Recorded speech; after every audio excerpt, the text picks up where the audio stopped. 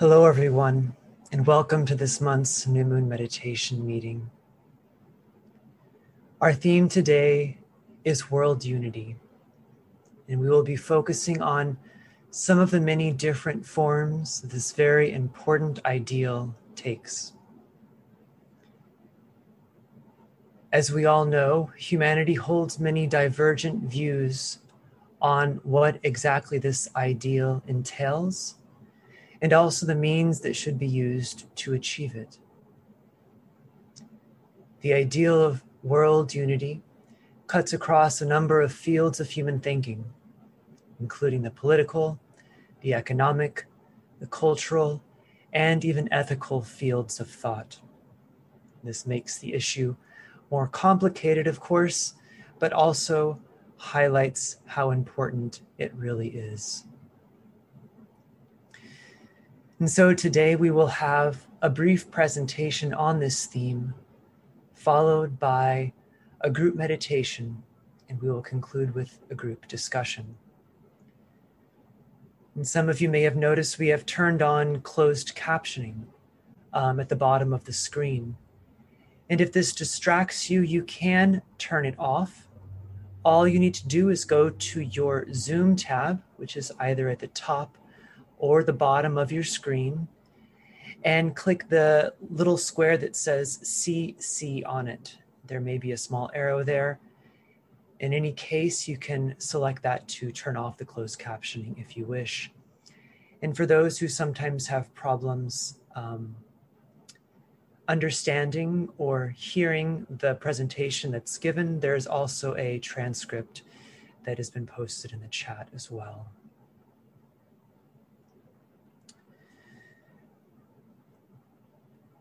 So as many of us know, the new moon is a time to consider the many ways in which the power of the one life and the love of the one soul are working out in human affairs.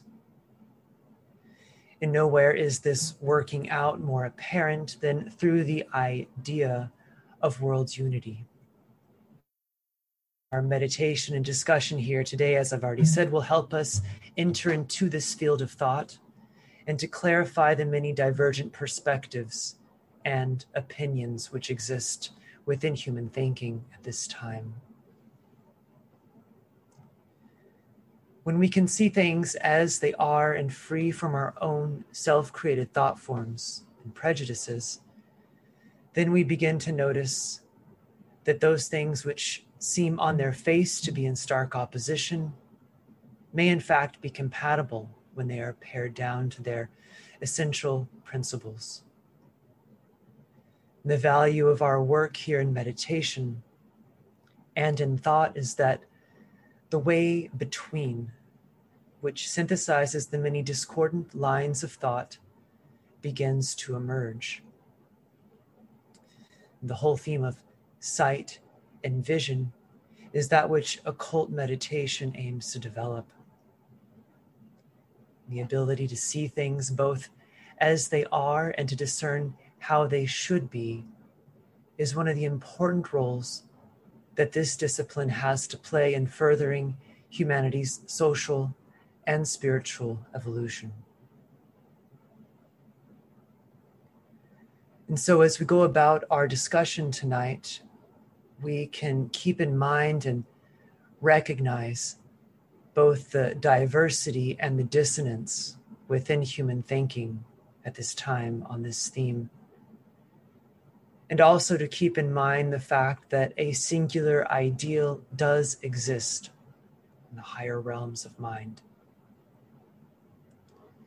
Surely there are many people at this meeting tonight who disagree about the best way to achieve world unity.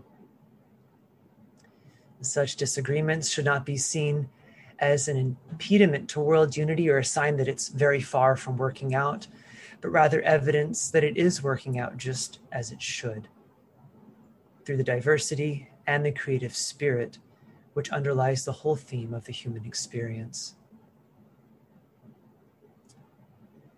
And so before we begin, let us join together in thought and sound together the mantram of unification. we will use the adapted version of the mantra.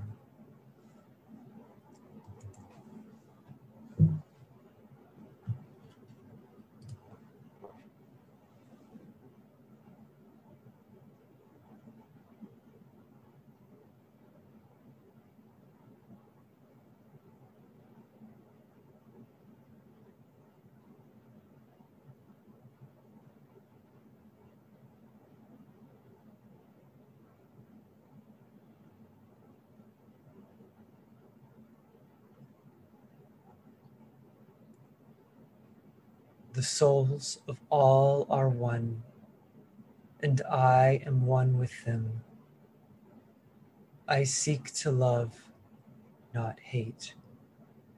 I seek to serve and not exact due service. I seek to heal, not hurt.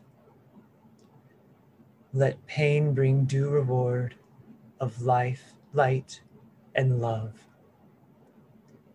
Let the soul control the outer form and life and all events, and bring to light the love that underlies the happenings of the time. Let vision come and insight. Let the future stand revealed. Let inner union demonstrate and outer cleavages be gone. Let love prevail. Let all people love.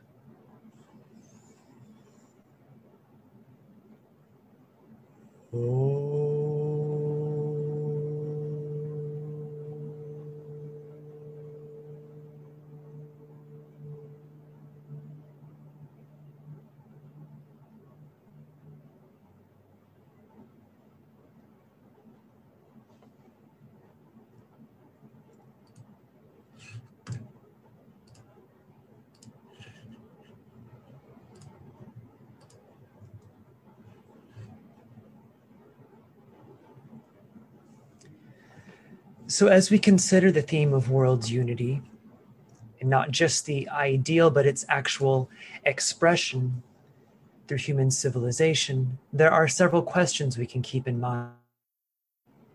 For instance, what do we mean by world's unity? How do we define it? And how will we know when it has been achieved? Also, what role should global governance play in world unity? And what is its right relationship to national sovereignty? Regarding national borders, should we work to eliminate limitations to movement across national borders? Or is this something that will naturally occur as right relationships between nations is achieved?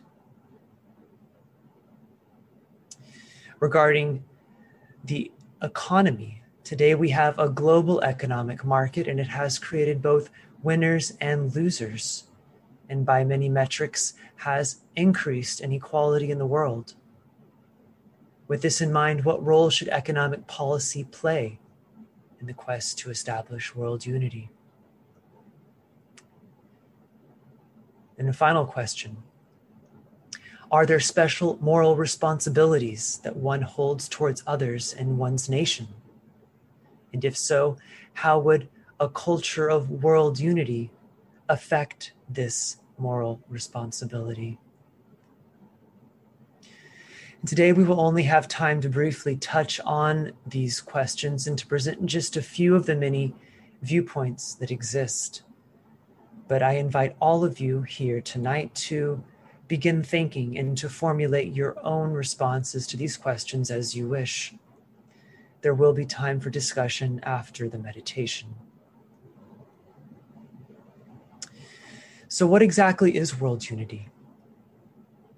Surely people mean different things when they use this phrase. The view of the ageless wisdom philosophy can perhaps be encompassed in a few of the lines from the mantra of unification which we just sounded. For instance, let inner union demonstrate and outer cleavages be gone. That which seeks expression through the ideal of world unity is in fact an inner union between the soul and the form within which it dwells. And when we can, quote, let the soul control the outer form in all events, end quote, then the soul, who knows itself to be at one with all souls, becomes manifest. This, of course, is only possible through the medium of the human kingdom. In the ageless wisdom tradition, the energy of goodwill is key to establishing world unity. This energy, we are told, is the lowest correspondence to the spiritual will itself, as it works out through human thought, activity, and relationships. The organizing of the people of goodwill and the cultivation and coordination of this energy on a mass scale has the potential to literally solve all of humanity's problems. For all of them are fundamentally problems of relationship of one type or another.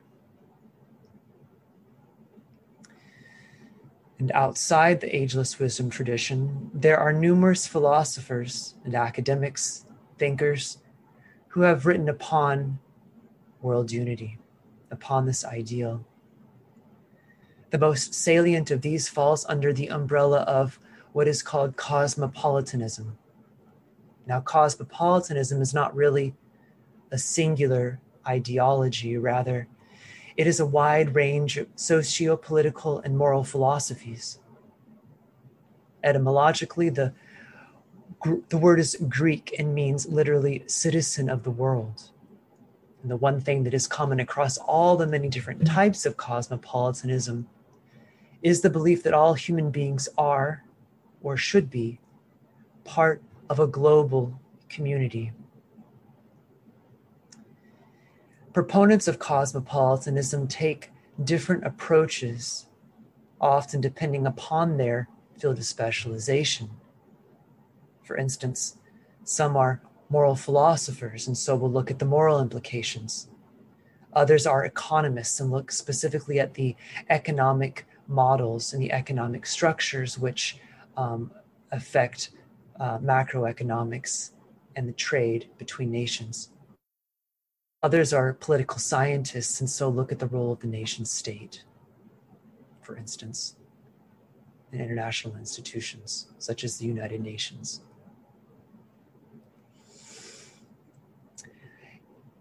Political scientists we'll look at first. They really, as I said, focus mostly on the role of the nation state and where the locus of power should be. On the one hand, we have so-called strict cosmopolitanists who advocate for a centralized world state and the weakening or the elimination of national sovereignty. On the other hand, so-called more moderate cosmopolitans advocate for a coordinated and central body with power over states only in cases of grave global concern, such as gross violations of human rights, of genocide, or of international war crimes. And still others are even more moderate and advocate for increased global cooperation via international institutions and the maintaining of full state sovereignty of the type we currently have today. Disagreement about the role of the nation state is perhaps one of the most profound areas of disagreement among cosmopolitan thinkers. For while some see states as just and legitimate arbiters of the will of the people, others see them as inherently self-seeking and inimical to a free and equitable world. This disagreement really centers on whether or not one believes it is possible for nation states to be brought into right relationship. The role that democracy should play in a unified world is also of special concern, Proponents of cosmopolitan democracy believe that global governance must maintain democratic legitimacy in order to be just and to preserve the principle of the self-determination of peoples. And some see global democracy as a way to strengthen national sovereignty and its role in global governance. And on the other hand, there is another camp who sees global democracy, and these are the so-called strict cosmopolitans, as a way to subvert national sovereignty by granting greater legitimacy to some supranational body, such as some global legislature, which is elected by elections throughout the world. And on the economic front, proponents of cosmopolitanism tend to favor free markets and a totally globalized economy. In the past few decades, it has become increasingly clear that globalization, while it does increase global GDP, produces both winners and losers. And although globalization of national economies has lifted many out of poverty, global inequality between the developed and developing countries has grown. Today, multinational corporations have fiscal revenues that exceed the GDP of small countries.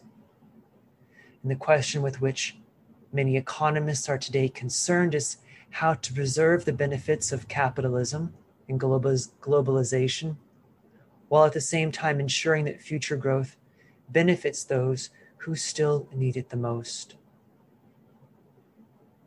Those who work on this problem are divided, of course, on the best way forward. Some advocate for more binding regulations at the international level. There was a recent proposal at the G7 summit for a global minimum tax of 15% that that the US actually brought forward. This seeks to hold these multinational corporations accountable for paying their fair share of taxes. Many, though, argue that this will put developing countries at a greater disadvantage. This begs the question, of course, what degree of economic equality is morally acceptable and how much is needed to achieve the ideal of world unity. One can assume that there is at least a minimum degree of prosperity that is needed where countries governed responsibly are able to provide economic opportunities for their citizens to meet their basic needs, live a dignified life. What this threshold is, of course, is up for debate.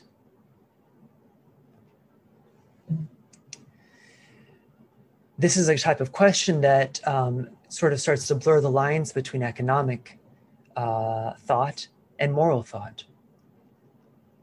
And there are many moral philosophers who look at the issue of cosmopolitanism. In addition to the economic question, another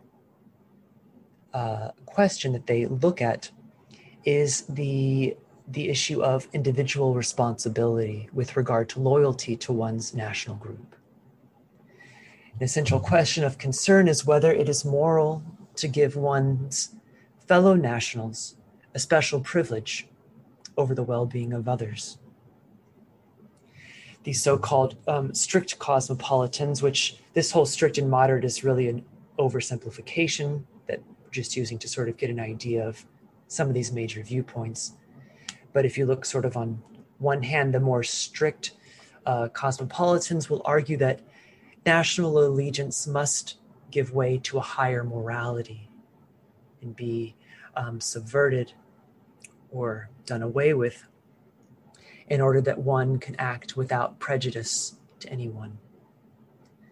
On the other hand, the more moderate cosmopolitans posit that there are special duties and responsibilities to those in one's national group, and that these can be fulfilled alongside one's responsibilities to a sort of global community as well. they say that in the same way that one can be a national citizen and at the same time a brother, a sister, a wife, or a husband, and fulfill those special responsibilities, so too can national and international responsibilities be fulfilled at the same time. And so with this sort of idea of the global and the local in mind, this brings our attention to what is a big issue today, especially at the UN, is this idea between the relationship between the global sort of macroeconomics, global international politics, and the local level. This is like the communities that people actually live in. And what we can see today is that many people at the local level are increasingly concerned with global issues, but also specifically how those global issues impact their local area and what they can do to make their local area a better place. Many are finding that they can maintain their national identities while at the same time adopting a sort of global identity as well.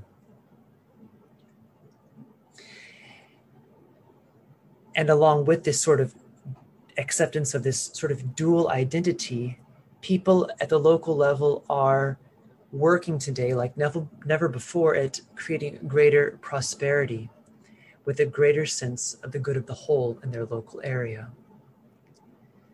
This work takes many forms, of course, but on its face isn't directly related to macroeconomics or global politics. It doesn't seem like it's really related to world unity is what I'm trying to say, but actually it is. Because world unity definitely does have a local component.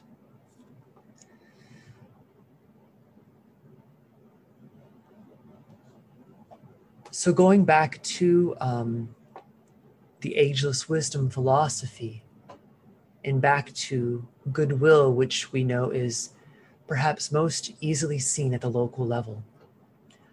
The Tibetan writes that all those people who work for goodwill and in their local areas really form one group.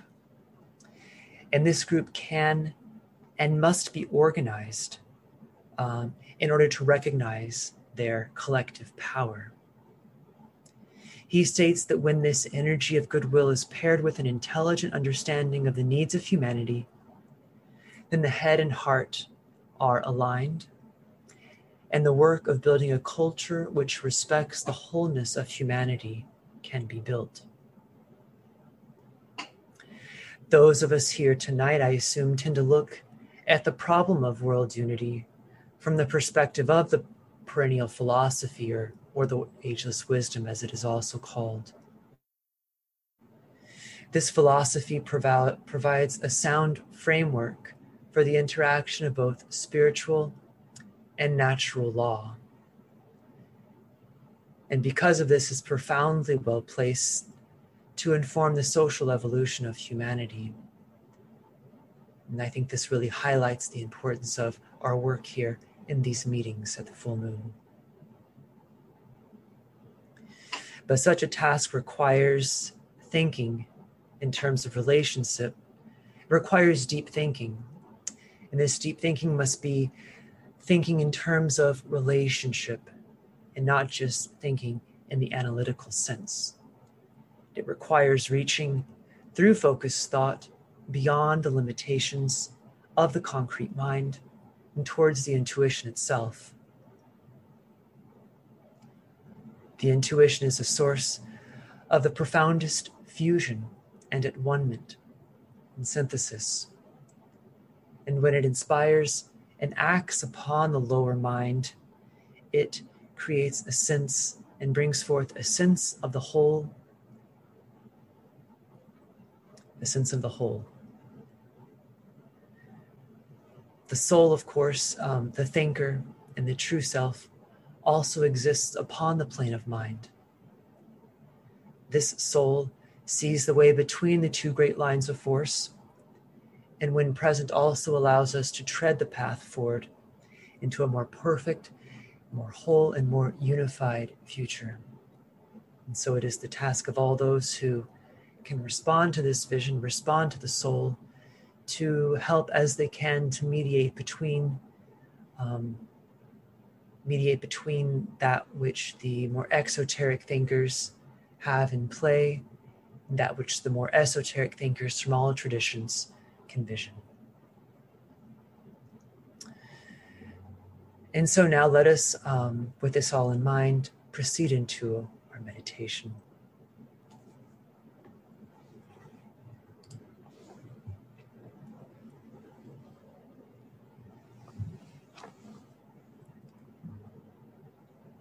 Strengthening the hands of the new group of world servers.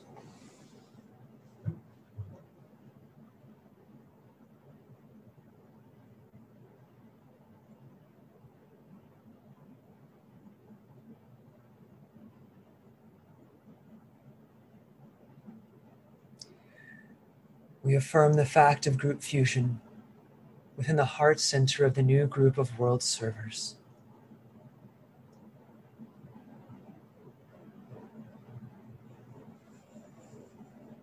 United with the group, we sound together the mantra.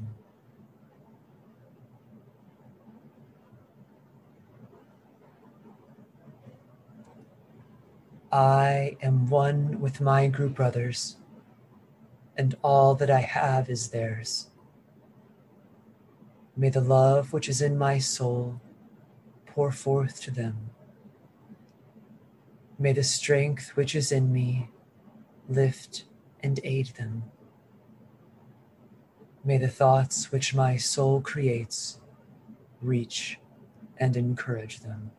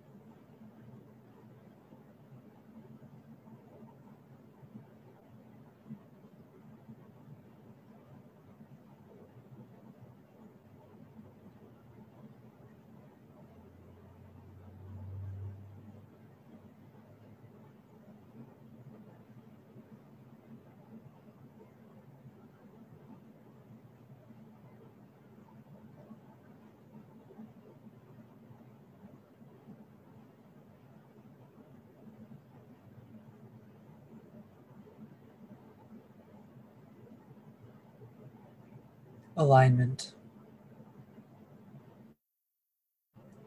We recognize our place as a group within the heart center of the new group of world servers.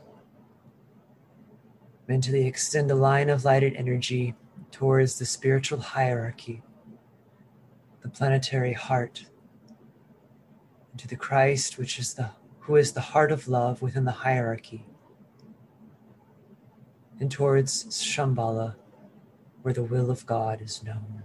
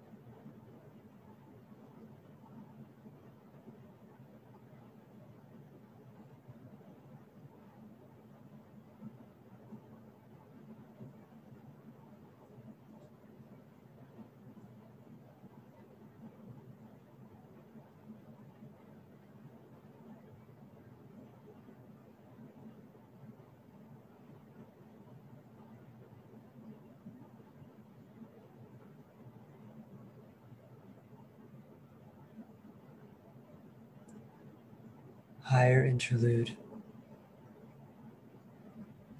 Hold the mind focused for a few moments on the planetary role of the group of world servers, mediating between hierarchy and humanity, responding to hierarchical impression, and mediating the plan into existence.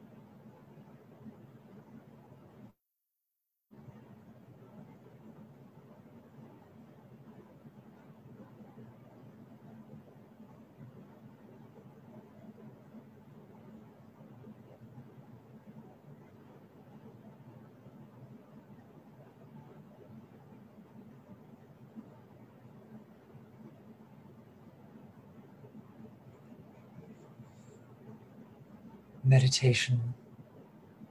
Reflect on the seed thought. Through the impression and expression of certain great ideas, humanity must be brought to the understanding of the fundamental ideals which will govern the new age.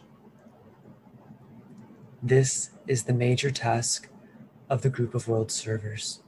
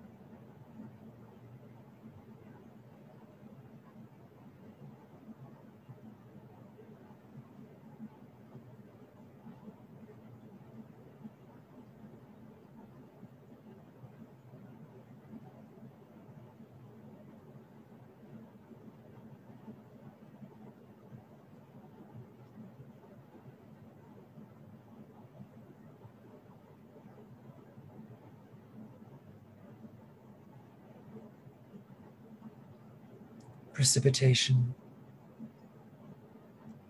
Visualize the precipitation of the will to good, essential love throughout the planet, from Shambhala to the planetary heart, the hierarchy, through the Christ, the group of world servers, through all men and women of goodwill everywhere in the world, and finally through the hearts and minds of the whole human family.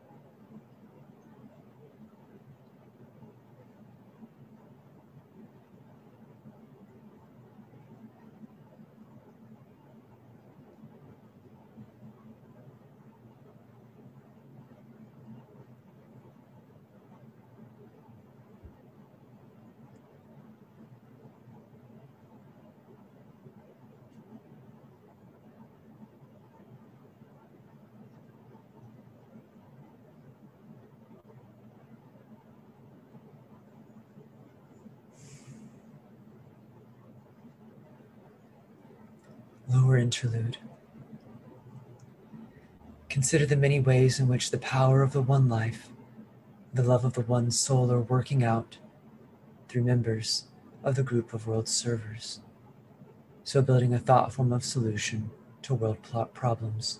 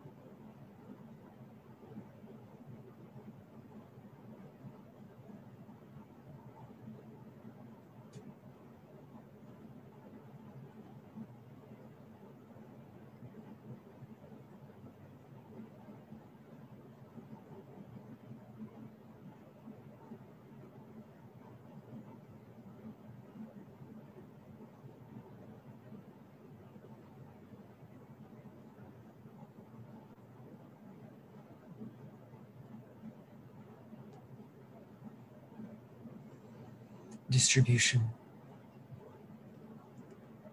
As the great invocation is sounded, visualize the irradiation of human consciousness with light, love, and power.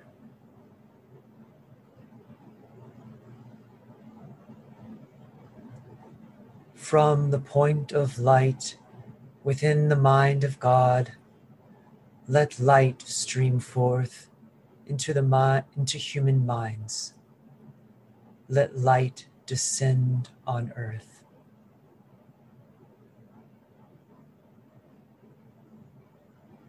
From the point of love within the heart of God, Let love stream forth into human hearts.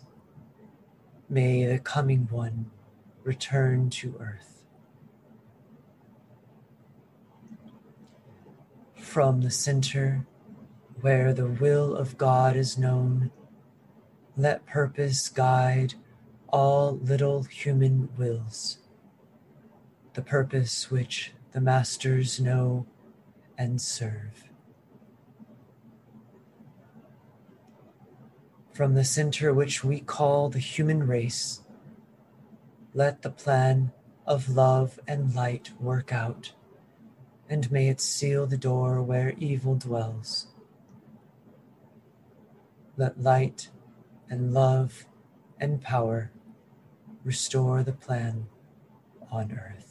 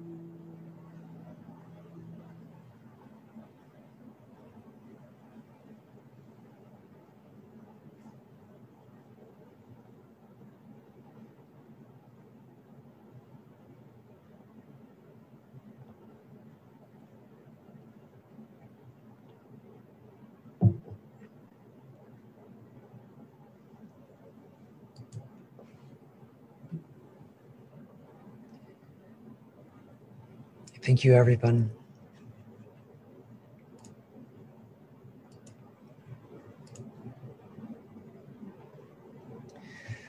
So I'd now like to invite anyone who would like to speak or has a comment to share.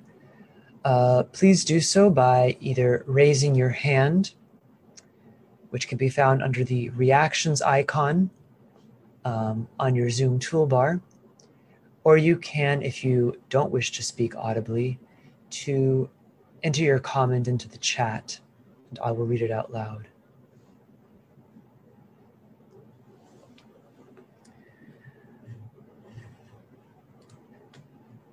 Looks like we have a message here from Matthew Martin, who writes, "World unity has to include diversity and differences as much as possible. World unity will be built upon the common needs and values of all people and all nations, and as we all cooperate towards achieving our common goals. A world government, quote, world government, can just be thought of as a structure for world cooperation. This world government can then coordinate international efforts to solve global conflicts, promote human rights, and protect our common global environment." Thank you, Matthew.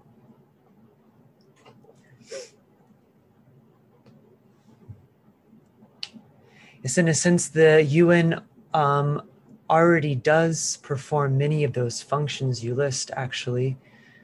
And I don't know if I would really call it a world government necessarily, although it does provide what many people refer to as a form of global governance.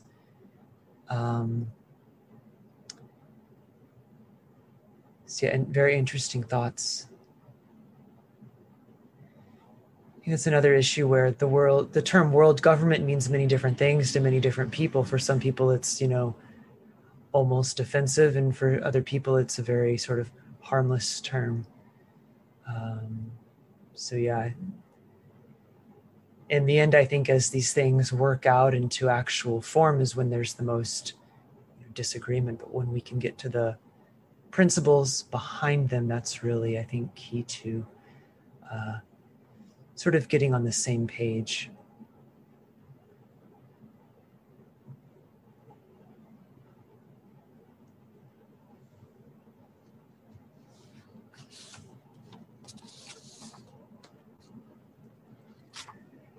it's natural for us to take some time to collect our thoughts and to consider what it is we'd like to share.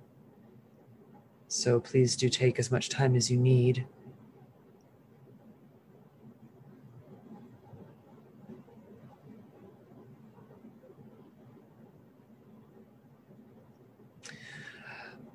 Another line of thought, which wasn't really mentioned in the presentation, is the idea of peace and to what degree peace is necessary to achieve world unity. Of course, there are many different definitions of peace. There is just, of course, the absence of conflict between nations, international conflict, but today there is a lot of strife, a lot of fighting within governments, a lot of civil wars, and a lot of civil conflict that international institutions such as the United Nations aren't really equipped to do anything about, because they're purely domestic issues. A civil war is, for instance. Sometimes they can play a mediating role, but if the parties don't want any mediation, there's really not much in many instances that can be done. So there's another sort of dilemma that humanity is gradually working out.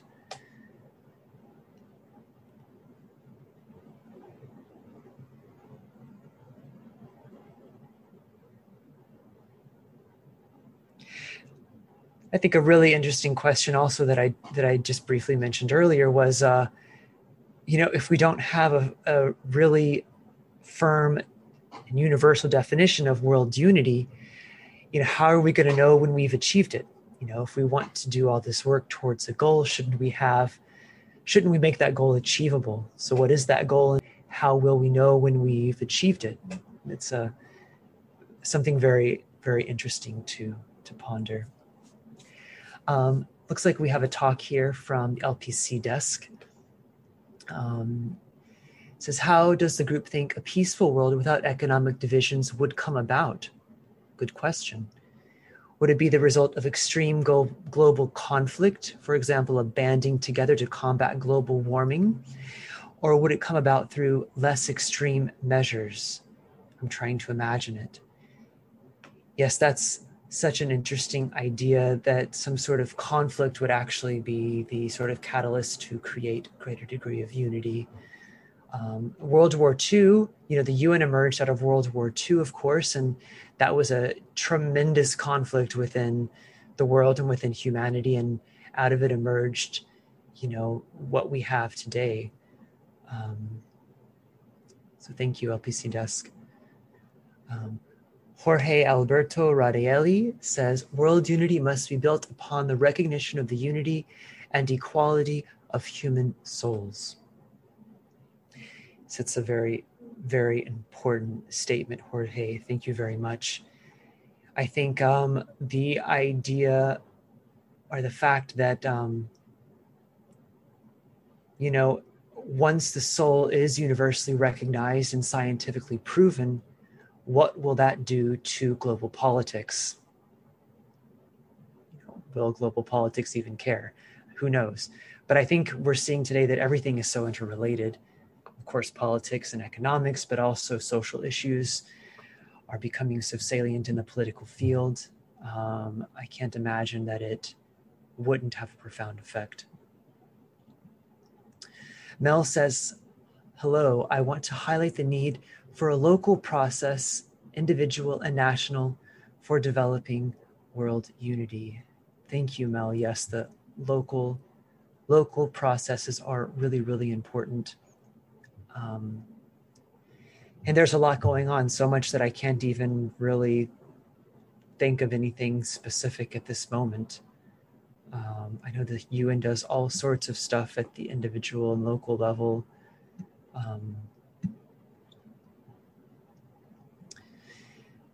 Matthew Martin, maybe actually somebody has an example that they can think of in their area where there's local work being done to achieve a measure of unity and unification and a sense of the whole, the global whole in their area. And if they can think of it, I invite you please to share it. Matthew Martin says, how can the harmful and violent conflicts in the world be solved? Any ideas? Well, there is a lot being done at the United Nations in terms of mediation. I think the field of mediation is a relatively new field. It's not really that old, if you think about it. And there's a lot of really cutting edge stuff being done in terms of techniques that can be done to mediate conflicts. Of course, it's most easy when both conflicts want mediation. When neither of them want mediation, of course, then there's not much a mediator can do. Nicole Sriskanda says, developing right human relations starts from developing right relations with oneself through reflection and empathy. I think many souls have been going through transformative processes lately. With the evolutional growth of spiritual vision, I believe people will start to pay attention to humans on a soul level. That's an excellent point. I think when one sort of has that vision of the soul or some sort of spiritual awakening, they can't really see things in the same way any longer. And one can imagine if humanity on a mass, perhaps even all of our political leaders in every country had some sort of awakening simultaneously, what that would do to international relations. Clint Galvin says, watching our time, the soul's influence has led me to believe that world unity can only be accomplished when humanity stops seeing those who disagree with him as being wrong, but instead should try to reach out to those we know, but who don't think as we do, and try to express some admiration, agreement, or respect for their views instead of arguing with them or trying to use reason. This expression of goodwill is one way we can ease the tensions which divide us. Surely we each know someone in our own circle of friends or relatives that this type of peacemaking can be accomplished. We need to heal the divide within our own tribes before world unity will result. Thank you, Clint. Excellent comment.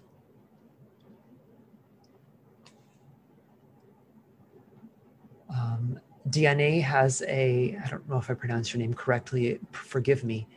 DNA Jean Aldrich says, I think this is addressed to Matthew Martin, self-governance by dissolving the inner conflict, the inner war between the harmful urges/desires of the personality versus the love and purity of the soul.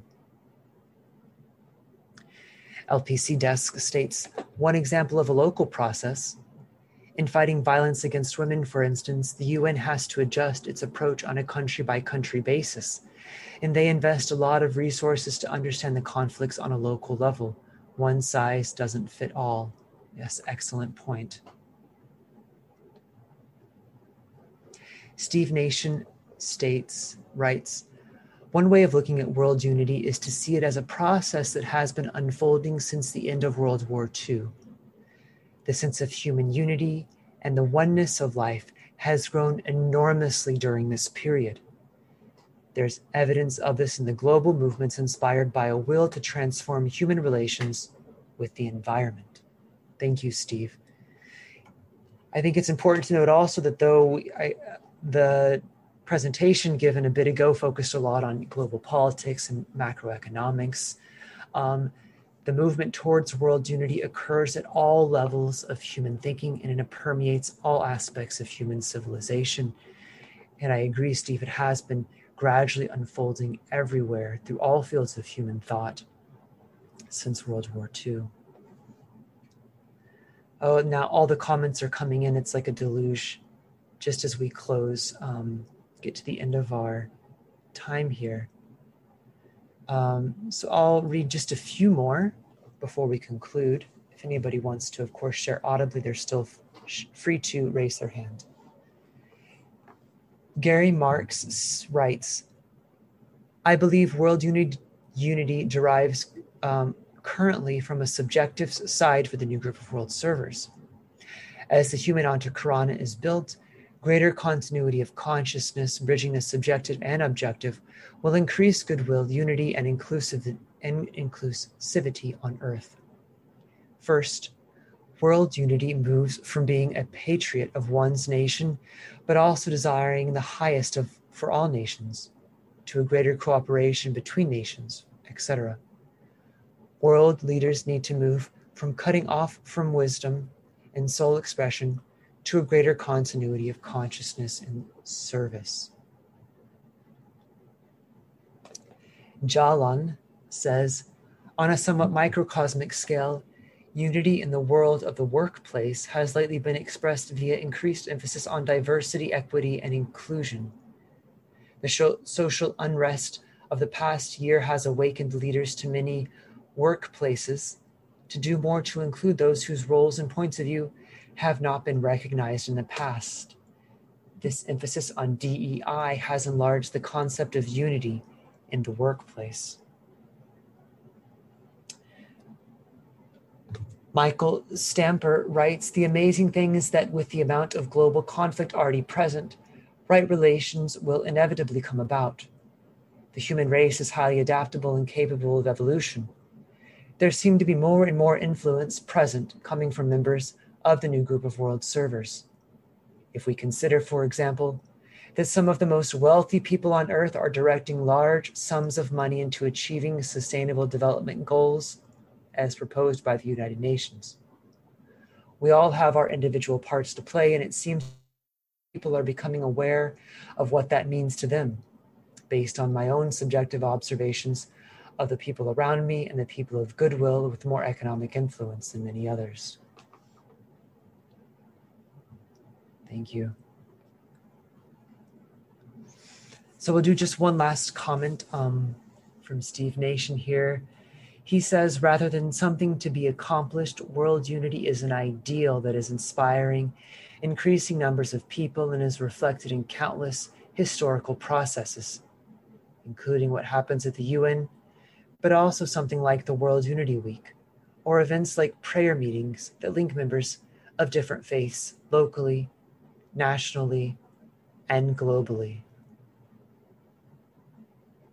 Jessica Hoffmeyer says, human values should be the precipitation of world unity as we build divine, right human relations. Thank you everyone for these really clear, coherent, relevant, and insightful thoughts. This is a really great work we're doing here today, and I thank you all for your participation.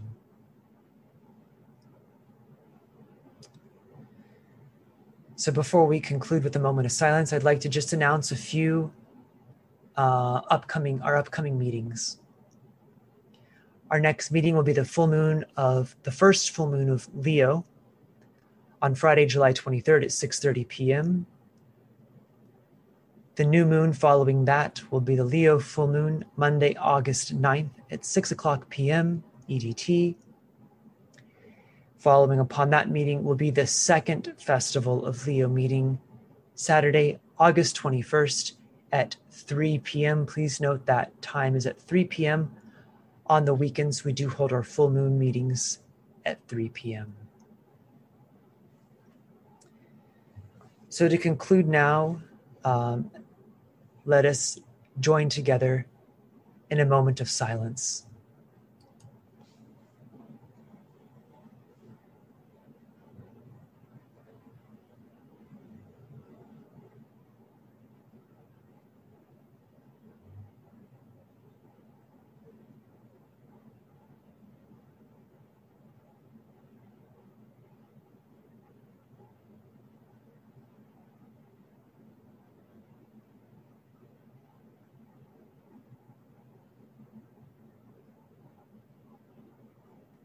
Thank you.